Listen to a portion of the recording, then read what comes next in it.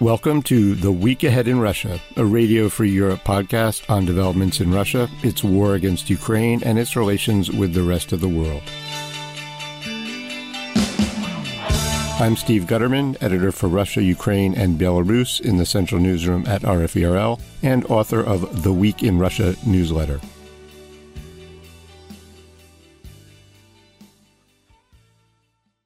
This week's podcast is about Aleksei Navalny, the opposition politician and anti-corruption activist who was Russian President Vladimir Putin's most outspoken foe for more than a decade. Like a growing number of Russians who have stood in Putin's way, challenged his rule, or attracted attention by presenting a vision of a Russia that is different from the one Putin has shaped over nearly a quarter century in power, Navalny is no more. He died in a prison north of the Arctic Circle on February 16th, at the age of 47.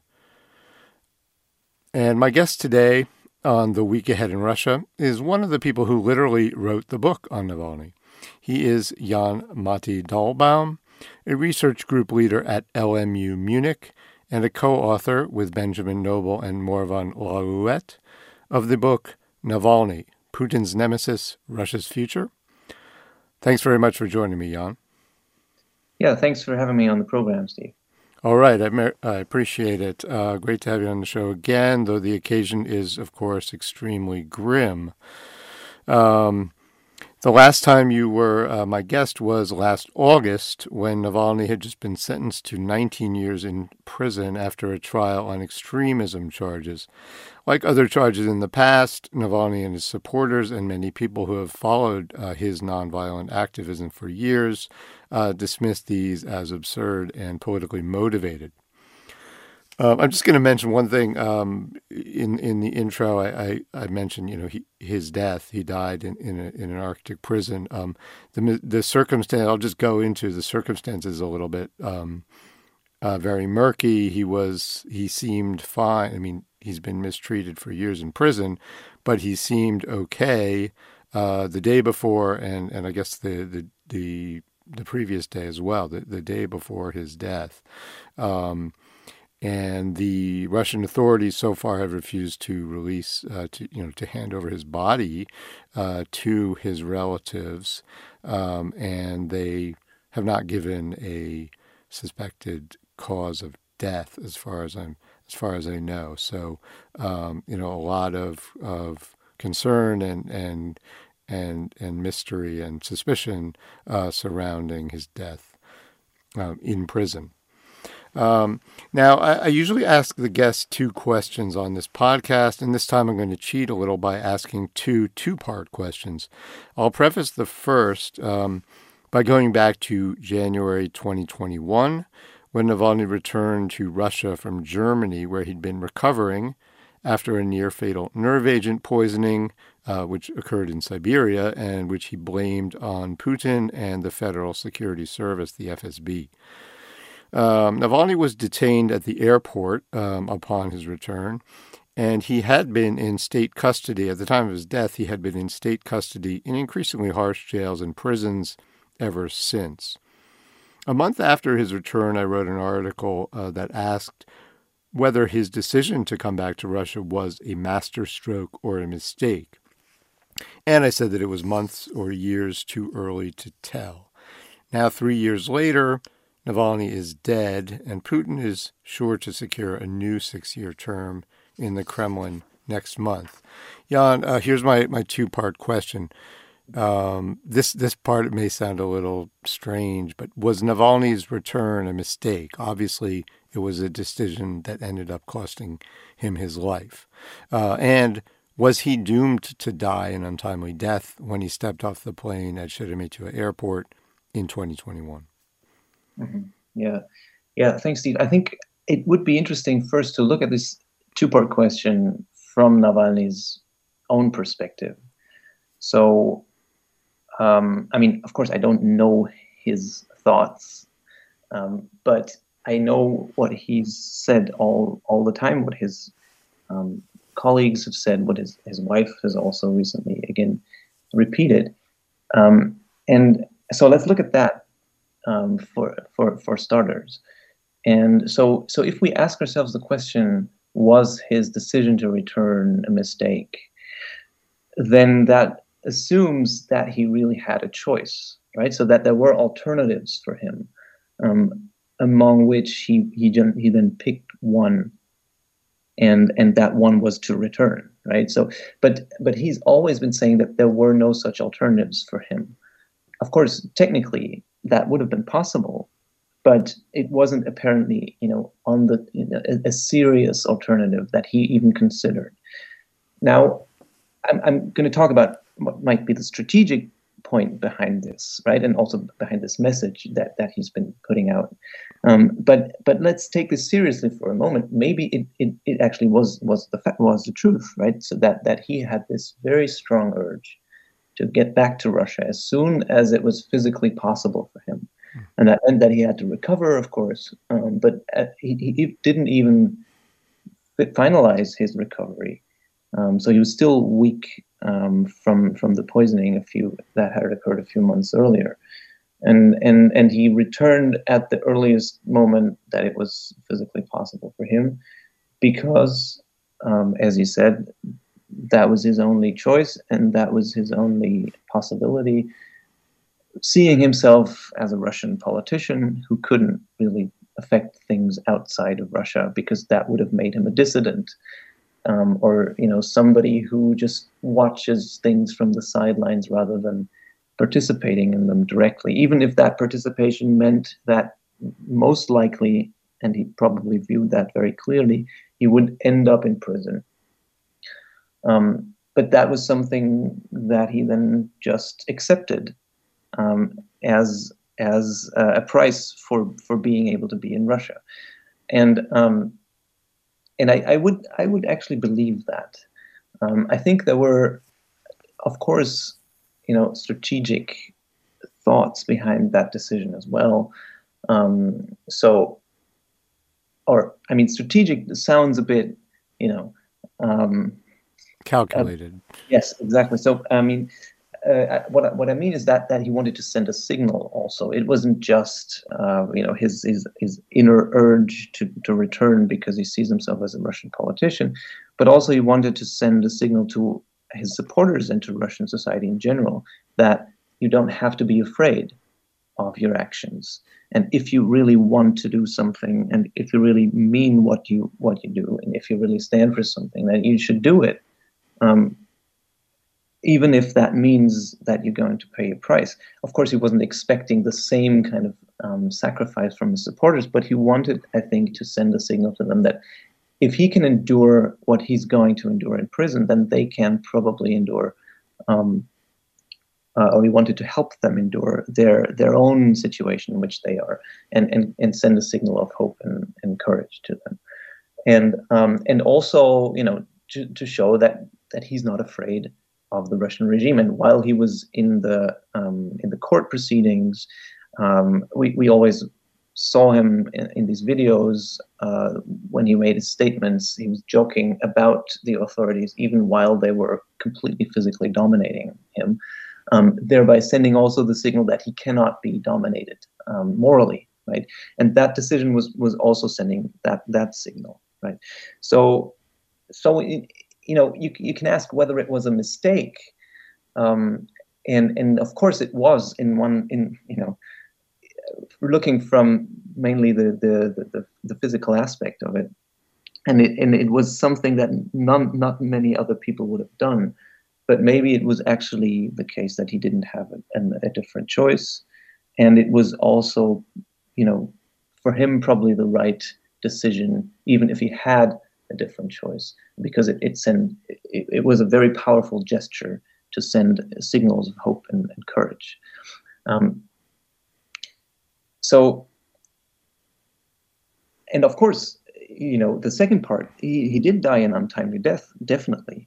But again, the question is, was there an alternative to that decision? I think another factor might have played a role, and that is he definitely accepted a prison term, but he probably didn't know that it was going to be that long and that harsh of a prison term. Because even early 2021, it was a different Russia than it is today, right? So he was, after all, returning thinking that he was probably going to be locked up, but for a violation of his parole conditions. And that was the first sentence that he received, right? It was something like 2.5 years or 3 years or something. And there was this Instagram post that recently resurfaced where he compared that prison term to a journey into the cosmos, right? In the tradition of the Russian cosmonauts. And he said, maybe it's even going to take 3 years, right? And that was exactly the term that he was convicted of first, or that he received first. But then, of course, the whole repression took another turn, and over the year 2021, this complete destruction of his organization took place. We also talked about that in the last episode, and this extremism case then developed, and he received another 9 years, and then he received from this extremism case another like 19 years, and so all of this additional repression and this him making him a real political prisoner rather than someone who's convicted of some fraud case, right? That just happened in 2021 while he was already in prison in Russia, and it was probably the part of the preparation for Russia's war against Ukraine to completely clean the space from any sort of organization that would have been able to build some sort of resistance against the war. And but Navalny probably didn't foresee that, right? So when he returned, he probably thought he was going to end up in prison, but probably not for the rest of his life. And so there was also that element to it. And had he known that, we don't know what the calculation would have been. But I actually think that it's possible, at least, if not likely, that even that wouldn't have stopped him from going back to Russia. Yeah, absolutely. Yeah, that's a good question, but I tend to agree because, I mean, as you say, when he did return, there was only one. It was pretty clear that they were going to arrest him, and I think it was somewhat clear, as I think you suggested, that he would be imprisoned for. I think it ended up being 2.5 years. At first, it was 3.5 for this parole violation, which was kind of an absurd thing because he violated parole by being poisoned and going to Germany to be treated. But this was the only conviction against him or case that was sort of known about. I think there had been threats of further prosecutions, but at the time, and the other thing you also mentioned, this was 13 months before the invasion of Ukraine, and it was before, I guess, the first military buildup in the spring, shortly after Russian buildup of forces at the Ukrainian border shortly after Navalny's return and arrest, and then the huge buildup in the fall that preceded the invasion in February. So, there were not, he could not have known that this was going to happen, even though, as you say, presumably his arrest and in particular the increasing prosecutions against him were part of a move towards the invasion of Ukraine. Another thing I would say is, I think you mentioned his, the signals that he sent by returning, and I do think quite a few people in the opposition, criticized him for returning or said it was the wrong move. But, the signal that it sent, and I think even some who criticized him probably acknowledge that the signal is very strong. And it really is, to return, it's such a difference being in Russia and not. And two other opposition leaders, Vladimir Kara-Murza and Ilya Yashin, have also returned since then and have also been imprisoned. I believe that's the case with Yashin. Actually, I'm not sure right now. And it also, this is kind of it also raises the question or underlines the challenge that's now faced by Navalny's widow, Yulia Navalnaya, who has vowed to continue his work, to continue his activism, but she is abroad in Germany, and that's one of the big challenges she faces. So I just wanted to. So, my second question. Thanks very much for that, Jan. My second question also has two parts, but I'll get to it much more quickly, or I'll try to. Jan, you've co-authored a book about Navalny, studied him, spoken to many of his allies. I'd be interested in your impression of Aleksei Navalny, and apologies for asking you to predict what's to come, but your thoughts about what his legacy may look like. The title of your book asks whether Navalny could be Russia's future. There's a question mark on that part of the title. Is that still possible despite his death? Right. So on the impression, I can most authoritatively speak, if you will, about the impression that his supporters left on me, and I'm not talking about the FBK, the organization that he was leading, but more the supporters on the ground that I was talking to. Many of those in the Russian regions in 2017, 2018, when Navalny was conducting his presidential campaign. So, I mean, it wasn't really a presidential campaign. It was styled like a presidential campaign. If the listeners will probably remember that. Very openly styled, like U.S. Presidential campaigns, with the small but significant difference that he wasn't a candidate yet, right? So he was campaigning to gather signatures to be eventually registered as a candidate.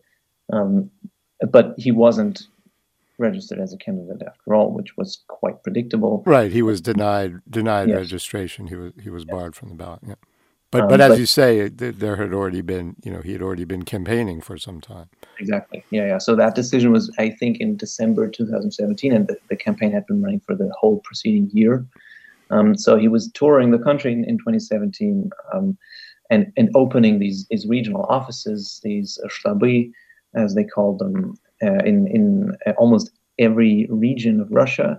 And I was doing my fieldwork for my PhD at that time, and so I was researching something related, but not entirely the same thing. So I was looking at the legacies of the 2011-12 protest wave.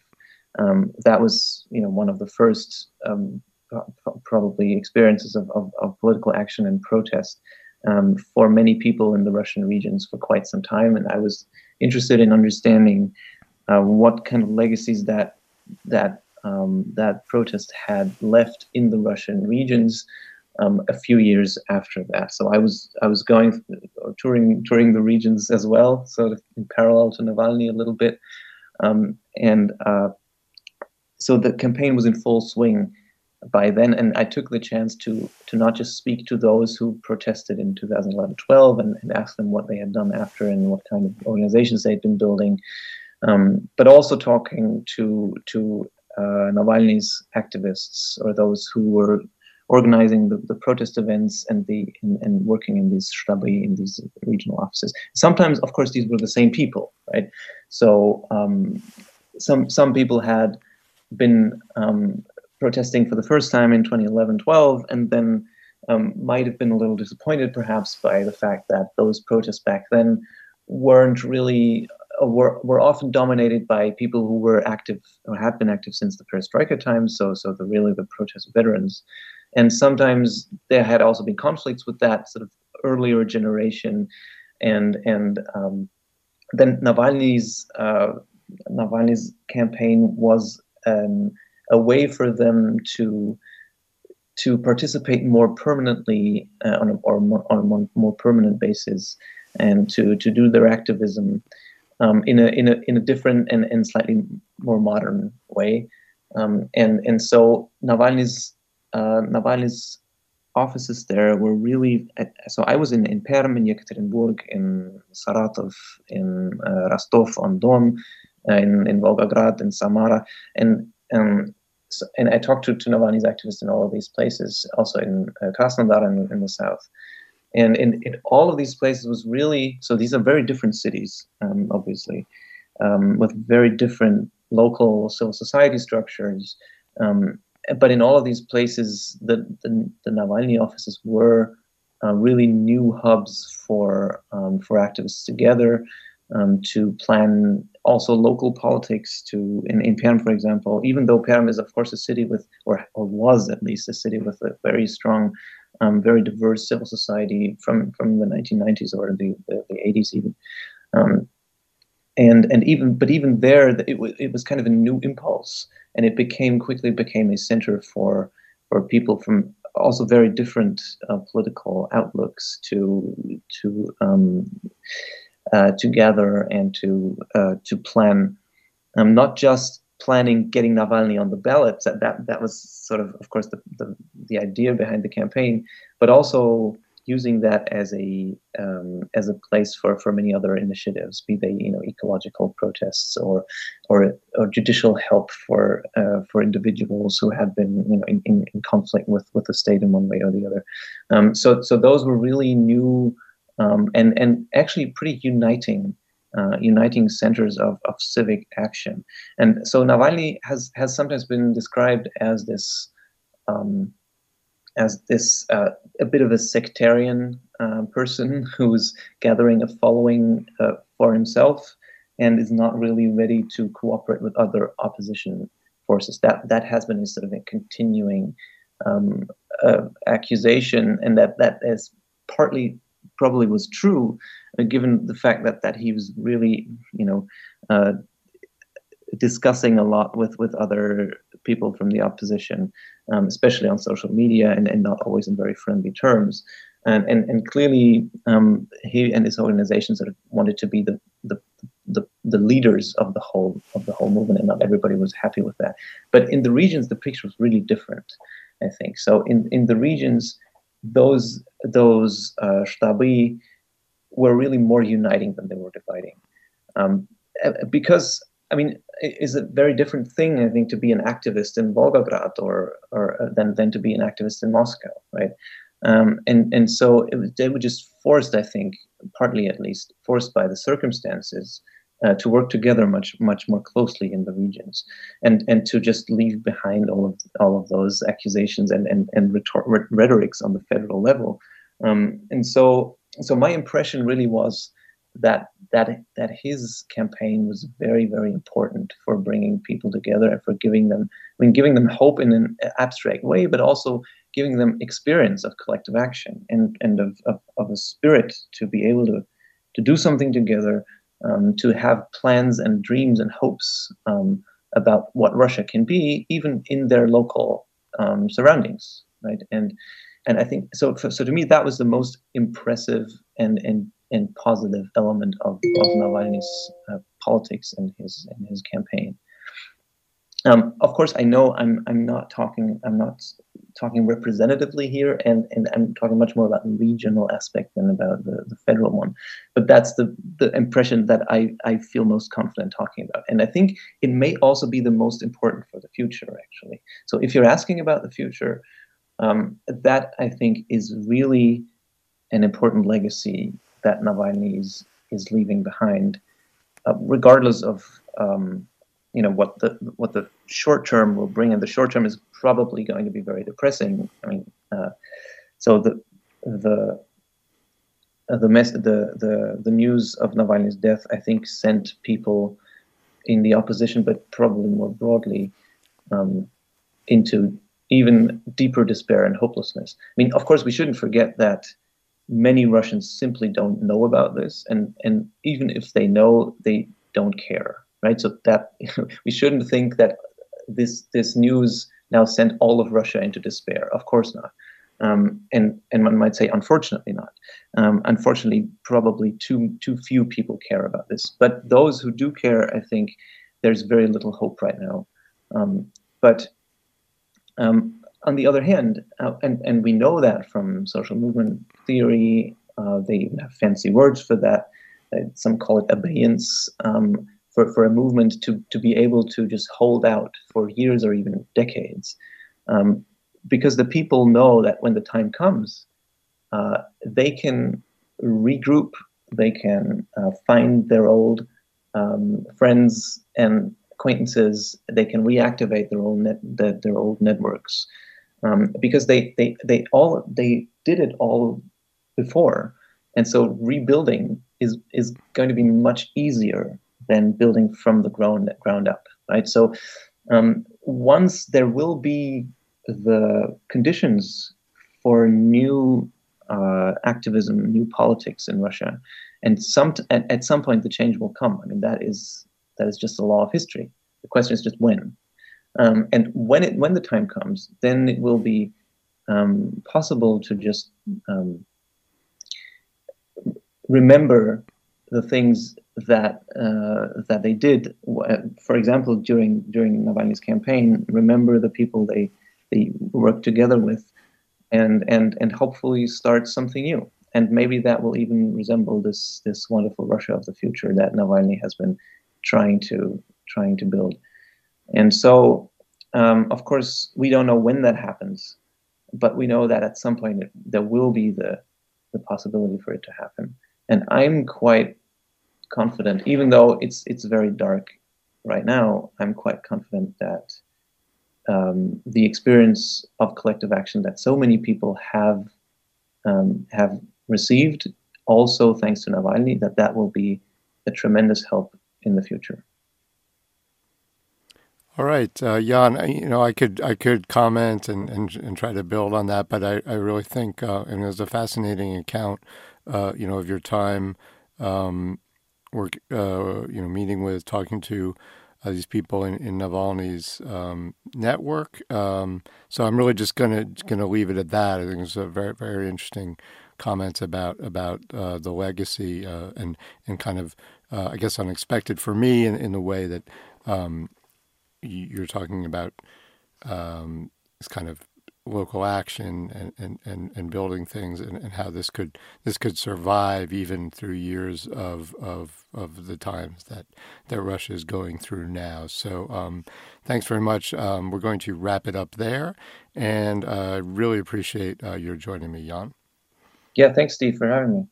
All right. Once again, I've been speaking to Jan Matti Dollbaum, a research group leader at LMU Munich and co-author of the book Navalny, Putin's Nemesis, Russia's Future.